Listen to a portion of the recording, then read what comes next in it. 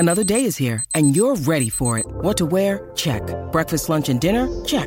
Planning for what's next and how to save for it? That's where Bank of America can help. For your financial to-dos, Bank of America has experts ready to help get you closer to your goals. Get started at one of our local financial centers or 24/7 in our mobile banking app. Find a location near you at bankofamerica.com/talktous. What would you like the power to do? Mobile banking requires downloading the app and is only available for select devices. Message and data rates may apply. Bank of America N.A., member FDIC. When you need mealtime inspiration, it's worth shopping Kroger, where you'll find over 30,000 mouth-watering choices that excite your inner foodie. And no matter what tasty choice you make, you'll enjoy our everyday low prices, plus extra ways to save, like digital coupons worth over $600 each week. You can also save up to $1 off per gallon at the pump with fuel points. More savings and more inspiring flavors make shopping Kroger worth it every time. Kroger, fresh for everyone. Fuel restrictions apply. This episode is brought to you by Shopify. Whether you're selling a little or a lot, Shopify helps you do your thing, however you cha-ching. From the launch your online shop stage, all the way to the we just hit 1 million orders stage. No matter what stage you're in, Shopify's there to help you grow. Sign up for a $1 per month trial period at shopify.com/special offer, all lowercase. That's shopify.com/special offer. Paradigm is nothing but a multitude of habits. They're programmed into your subconscious mind to control your behavior. It's got nothing to do with how smart you are. It's got nothing to do with what your formal education is. It's got nothing to do from which side of the tracks you come from. It has to do with your paradigm. The paradigm is a program in your subconscious mind. It's both genetic and environmental that's controlling your behavior. Everyone that can hear my voice knows how to do better than they're doing. And they may wonder, why don't I do it? It's because you're programmed to do what you're doing. Yeah. And until you change the program, nothing's going to change. Paradigm has to be changed. It's already happened intellectually the second you think about it. It's already happened emotionally when you're emotionally involved with it. So it's only a period of time until it manifests in physical form. But because it's not in physical form, we act like we haven't got it yet. That's why most people stay stuck, because they're acting like they haven't got it yet. So you see yourself, your imagination, you got to be that person. Goethe said that, great philosopher. He said, before you can do something, you first must be something. So you've got to be it intellectually. You've got to be it emotionally. It's like Solomon says, as a person thinks in their heart, the emotional mind. Well, it's only a period of time then until it manifests physically. That's one of the first laws of the universe, is the perpetual transmutation of energy. Energy is moving into form, always. So we cause it all to happen the way we think and the way we stay locked into ideas. I think you build the image of what you want, but everything you create twice. Once in here, once out here. So we have to see ourselves with what we want here.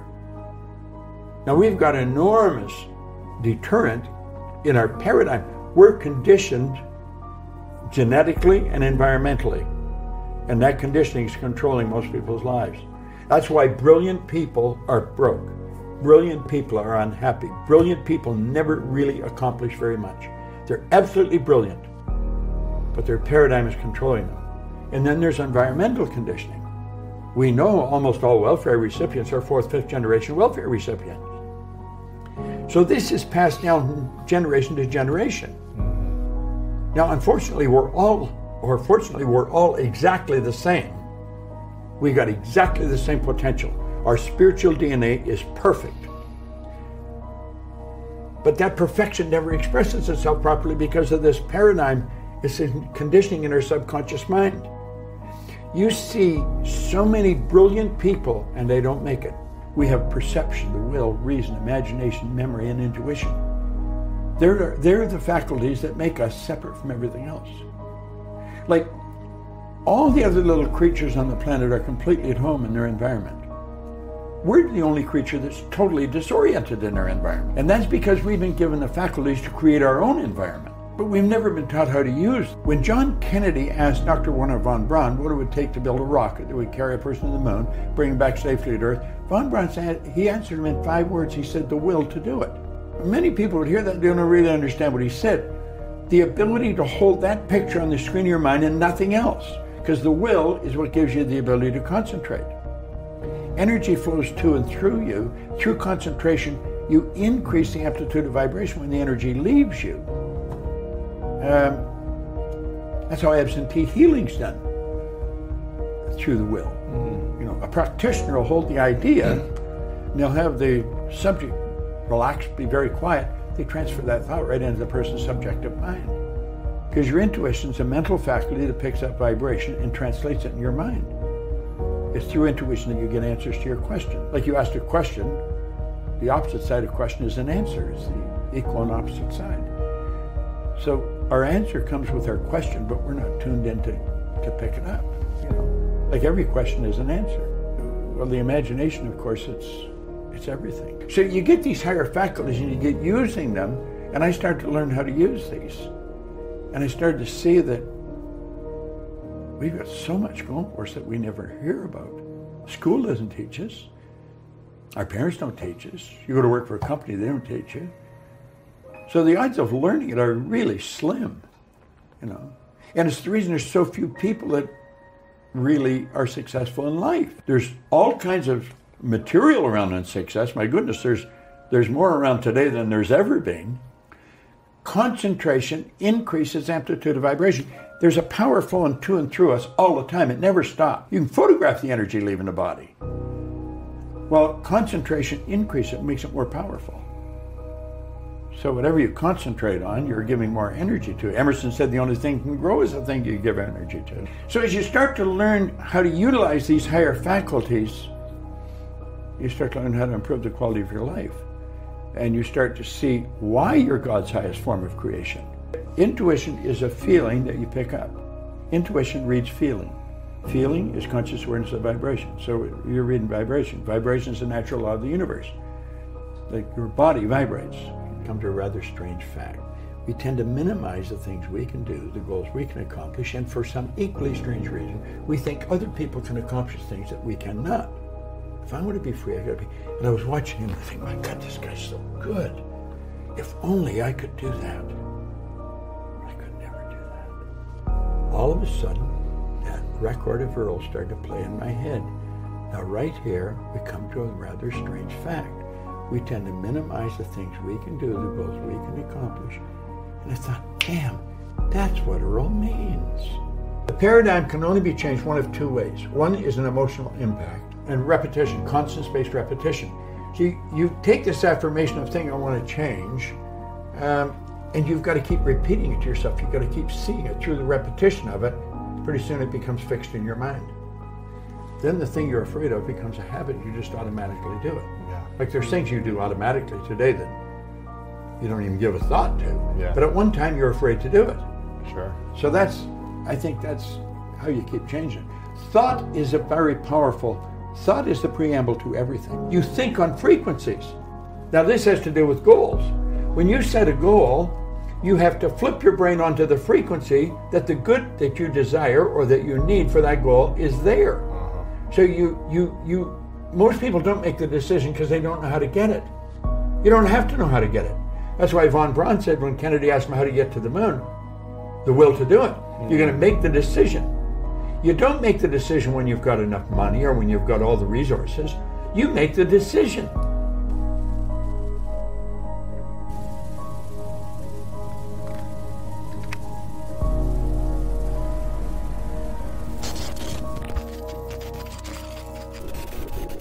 A lot of times I think people have this misconception that, if you practice something in the morning, people say to me, Dandapani, if I practice meditation for 10 minutes every morning, is that going to affect my life?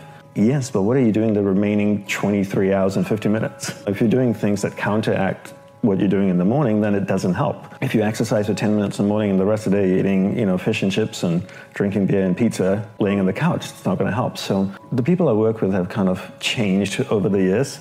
And I would say in the last 2-3 years, the people I worked with, what they really want to know is I think they've come to the realization that they know very little about the mind. They're experts in their areas, but they know very little about the mind, and they really want to understand the mind better so that they can leverage their mind to be even better at what they do. All of them want to leverage themselves better, and they feel like they have a lack of understanding of how their mind works. So 2 things here, Ryan. One is wanting a quick fix to learning. I spoke yesterday in Munich to a group of entrepreneurs, And one guy asked me, so is there a quick fix to having more energy in life? I'm like, there's no quick fix in life.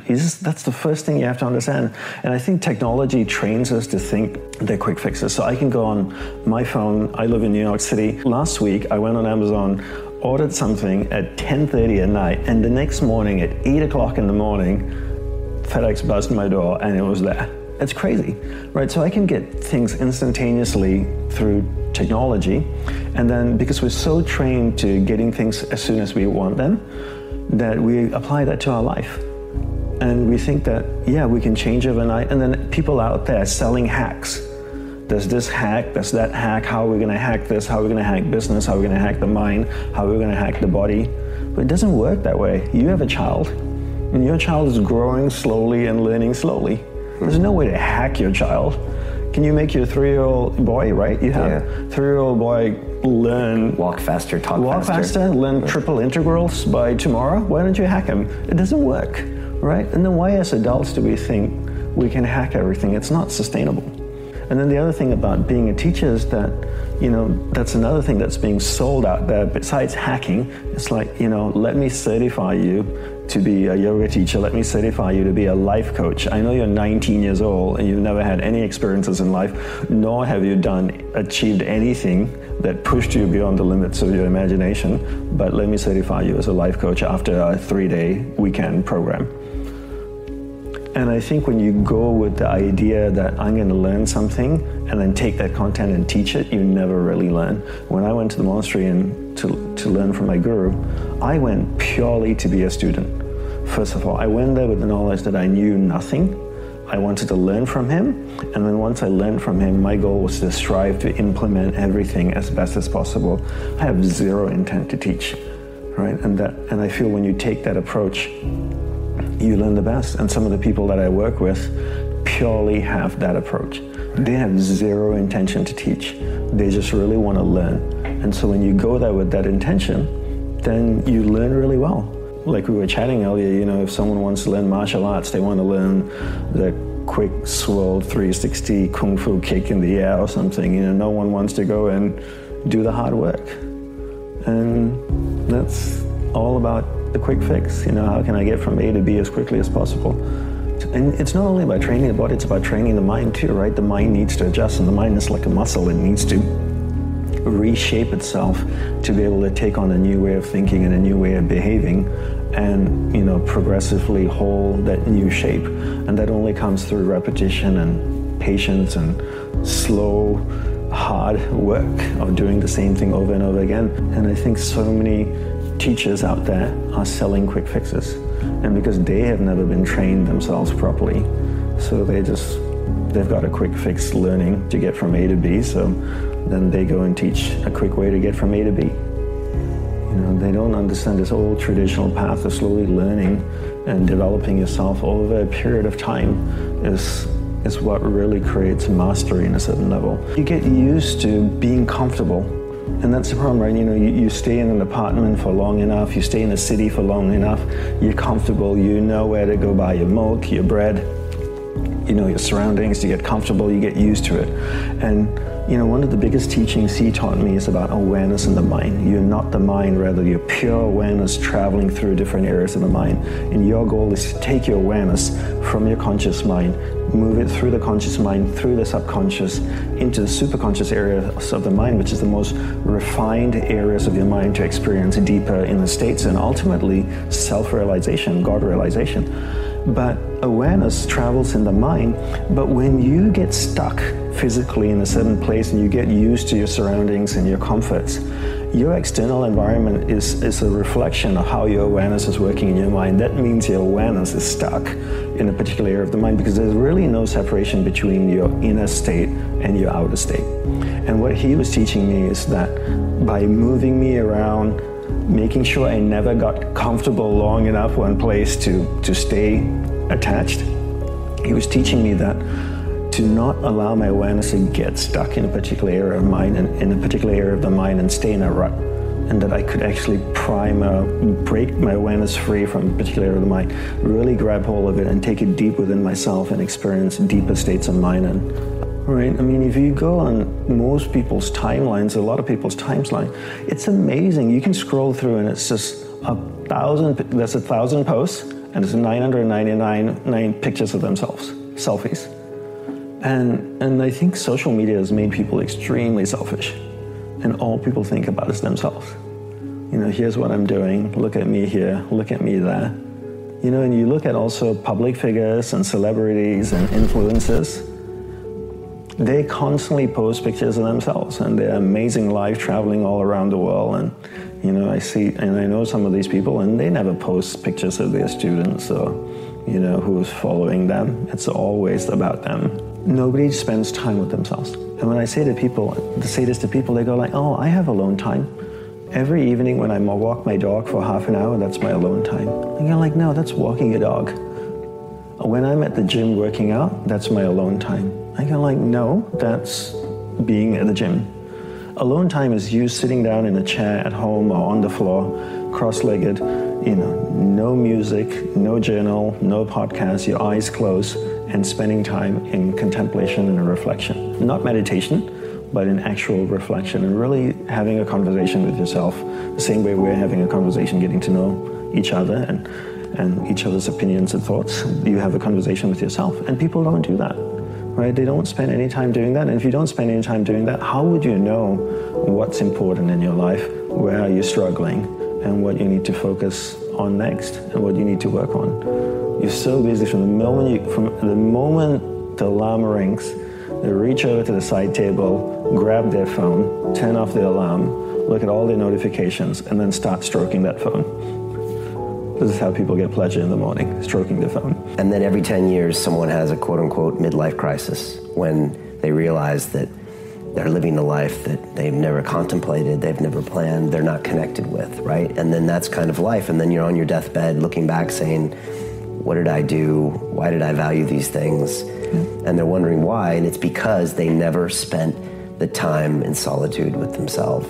Do the work now so you can spend the rest of your life living a life that's in alignment with your purpose. Once you figure out what you want now and what your purpose in life is, then you can spend the rest of your life living a life in alignment with that purpose. And you know, talking about deathbed, you know, when my guru was dying, one of the last things he said on his deathbed was, what an amazing life. I would not have traded it for anything in the world.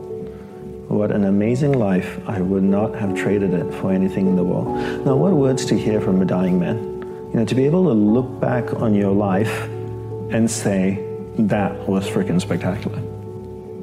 So when you're so determined, when you're so clear what you want in life, and you're so determined to get it, and you're willing to give up everything and everyone for it, then you're living a life in alignment with your purpose, and then you can spend the rest of your life in sync with who you are, as opposed to chasing so many different things around you that sparkle, whether it's, you know, I want to be like that person, and I want to do this, and that sounds fascinating, maybe I'll try that for a few years. You know, you meet kids nowadays that are 18, 19, 20 years old, and you ask them, what do you want to do? What are you studying at university? Oh, I think I'll do science and for a year, and you know, and then I might major in this, but I was also thinking I might take a year off, you know, travel a little bit and then come back, and I'm not sure, maybe I'll do arts. I'm kind of interested in this topic. How do you not know what you want to do? We have one life. You don't get a second shot at this. Get clear what you want. As a generation of people, our survival is better organized than ever before. We have ability to communicate like never before. We have comforts and conveniences that nobody had ever imagined, this generation. But also, certain things happening. One thing is, there are more people on the planet today thinking for themselves than ever before. Otherwise, a religious book was thinking for them, a priest or a pandit or a mullah was thinking for them, or there was one wise man who was thinking for them. Now, for the first time, a huge, massive number of people are thinking for themselves. Well, you can debate always whether they're thinking right or wrong, all that thing, but at least they're thinking. When I say thinking, what happens to thought process is, see, if two people get into an argument, both the people think the other person is illogical. That means in their mind, there is a certain logical pattern. However illogical somebody may seem to you, In his mind, he has his own logical pattern. Once this pattern sets up that there needs to be some logic for you to come to a conclusion about anything, then many fanciful things that you believe, like your journey to heaven and what is up there and all these things, they start collapsing. If you look at this generation, let's say 2 generations ago, how many people in UK thought they will go to heaven? And today, how many people think they're going to heaven and they're preparing for it? Has come down dramatically. 80% heavens have collapsed in people's minds. Still they don't dare to say that because there is still fear. But in their minds, the aspiration of going to heaven is largely collapsed. So when heavens collapse, what will human beings do? They will try to find it here, which is a very good thing. But if you don't show them any way to find a heaven within themselves, that is when at least 80 to 85% of the population today is on alcohol or some kind of drug happening simply because they are trying to build their own little heaven. Because the other heaven that was promised for a long time has collapsed in their minds. We have come to a place where to grow our food, we need chemicals. To be healthful, we need chemicals. Today, 70% of the population is on prescription medication of some sort. To be peaceful, we need chemicals. To be joyful, we need chemicals. To be ecstatic, of course, you have ecstasy. So we are going towards chemicals in a huge way. The water that you drink is full of chemicals, the air that you breathe is like that, and the food that you eat is like that. So if 90% of humanity goes into chemical consumption, consciously or unconsciously, if they consume a lot of it, the next generation that we produce will be of a lesser quality than who we are. That's a crime against humanity. Now generally always the next generation is better than the previous generation. But today we are coming to a place where we could be producing a next generation which is less than us. Once that happens, we have done something very negative against the fundamental life process. So right now, chemical is the net, it's not another trapeze, it's a net that you can fall into and people experience their own little heaven. Well, it ruins you in so many ways. See, anything… this is not a moral issue for me. What I am saying is, the important thing about life, whether it's a grasshopper out there or you, both of us are striving to be the fullest possible life that we can be. A grasshopper is trying to be a full-fledged grasshopper, a human being is trying to be a full-fledged human being. So suppose you cut off one of grasshopper's legs which is supposed to hop, the hopping leg, if you take it off, have you enhanced its life, I'm asking you? No. So similarly for a human being, if you take away any of his faculties in any way, even temporarily, have you enhanced his life? No. So intoxication is just that. It is taking away your faculties for a period of time, but if you continuously do it, it'll take it away for your life. So you're taking away or subjugating your faculties for a little bit of pleasure, or maybe a lot of pleasure, however you wish to describe it. But the important thing is you're taking a backward step with life, because life can only be enhanced by sharpening and increasing our faculties, not by decreasing our faculties. Our ability to be active physically, mentally, emotionally, spiritually, if this is in any way crippled, this means we are taking a backward step. The greatest chemical factory, the most sophisticated chemical factory is right here. The question is only, are you a great CEO or a lousy CEO? If you are a great manager, you will produce what you want from this. If you are a lousy manager, you do wrong things, you get anxiety, you get something else, you get rubbish going on within you because you are misusing your chemical factory or you don't know how to manage your chemical factory. Every human being wants his life enhanced. If you don't show them proper ways to enhance, they will find shortcuts. See, a man who goes to the bar and a man who goes to a church or a temple or whatever, they're seeking the same thing, they're trying to enhance their life, isn't it? If you do not show them a proper way, they will take whatever ways are available on the street, that's all. That's why I'm saying it's not a moral issue for me.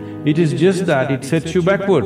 You want to go forward, but it sets you backward. See, all human experience comes from within, isn't it? I don't know what kind of geniuses thought these things. I know in America there must be 1 million books telling you how to, milk happiness from something else or somebody else but all human experience is generated from within. What comes from within you must be the way you want it, isn't it? Isn't that simple enough, I'm asking? Yes. What comes from around you may not be the way you want it, but what comes from within you must be the way you want it. If whatever happens within you the way you want it, will you be blissed out or miserable? Should be happy. Blissed out. Blissed out.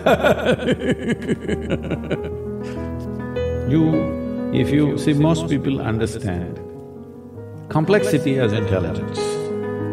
If they make themselves difficult, they are supposed to be intelligent. Making a simple thing difficult is not intelligence. Making a very complex thing simple is intelligence, isn't it?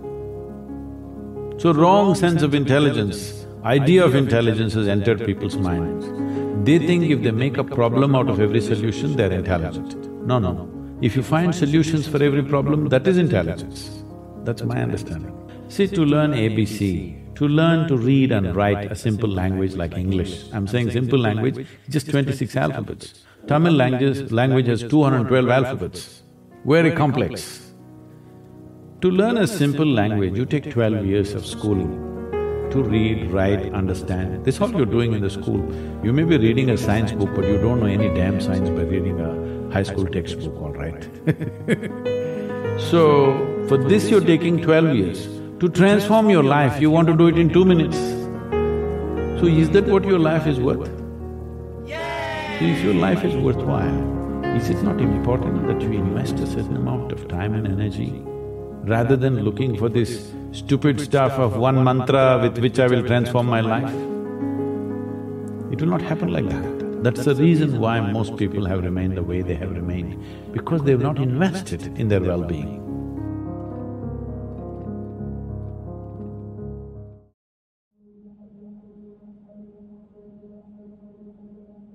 The cost of your good habits is in the present, and the cost of your bad habits is in the future. Your outcomes in life are often a lagging measure of your habits. Your bank account is a lagging measure of your financial habits. Your weight is a lagging measure of your eating habits. Your knowledge is a lagging measure of your learning and reading habits. We think the thing that needs to change is the bank account or the test score or the number on the scale, but actually the thing that needs to change are the habits that precede those outcomes. That your habits reinforce a particular identity. Every action you take is kind of like a vote for the type of person you want to become. And if you can master the right actions, if you can master the right habits, then you can start to cast votes for this new identity, this desired person that you want to be. I think that's one of the reasons why small habits matter so much. They don't necessarily transform your life overnight. Doing one push-up does not transform your body, but it does cast a vote for being the type of person who doesn't miss workouts. The real goal is not to run a marathon, the goal is to become a runner. The goal is not to write a book, the goal is to become a writer. Because once you've adopted that identity, you're really not even pursuing behavior change anymore. You're just kind of acting in alignment with the type of person you already see yourself to be. If we're going to be building habits anyway, then it makes more sense to be able to understand how they work and how to structure them so that you can be the architect of your habits rather than the victim of them. A goal is focused on the outcome. A system is focused on the process. If you are a writer, your goal might be to write a best-selling book, but your system is the writing process that you follow each day and like getting your butt in the chair. It's your research. What if you ignored the goal, right? If you say forget about the goal and focused only on the system, would you still get results? We live in a very outcome-focused society. Things are only news stories or shared on social media once they are a result. So the results of success are very visible and easy to view.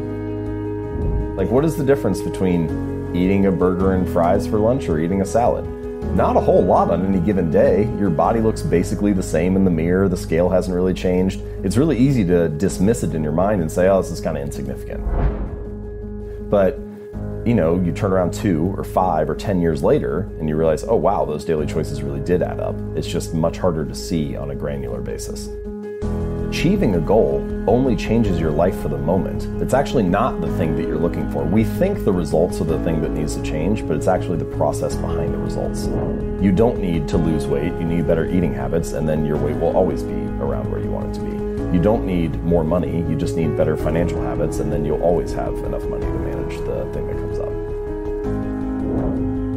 Because if it's all about the goal, as soon as the goal is achieved, you don't have that motivating you anymore. But if instead it's about being a runner, then even once you finish the race, you still have a reason to show up again the next week.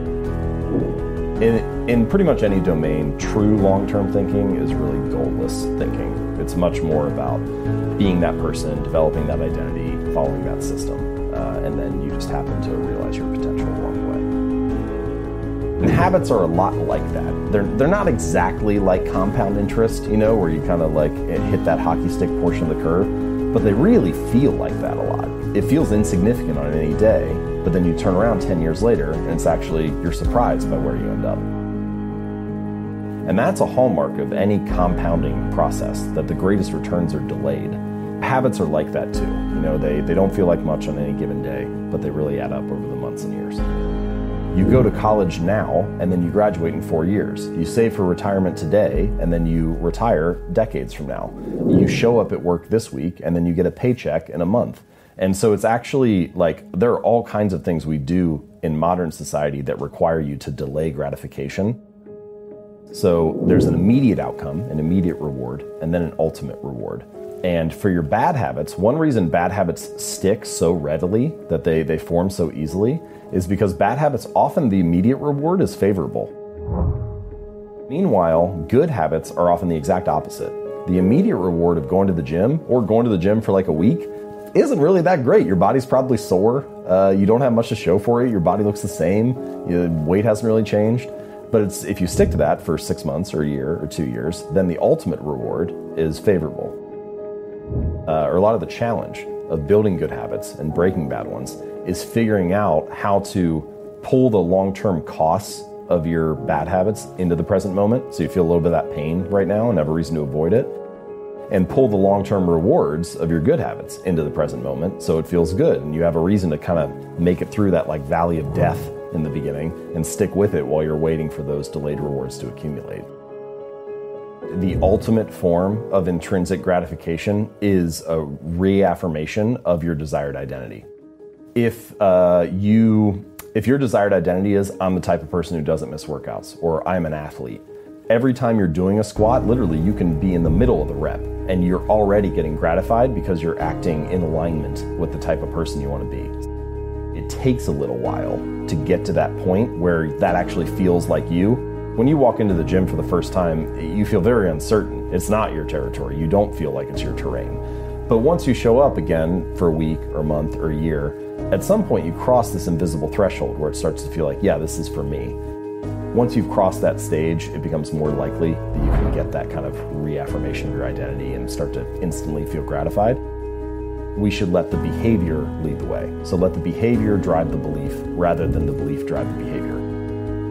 And if you're trying to get yourself to latch onto a new identity or tell yourself a new story, it's more powerful to let the behavior lead the way because the behavior provides immediate evidence that you are that kind of person. I think there's something powerful about good habits become easy habits when you can learn to find joy in delaying gratification.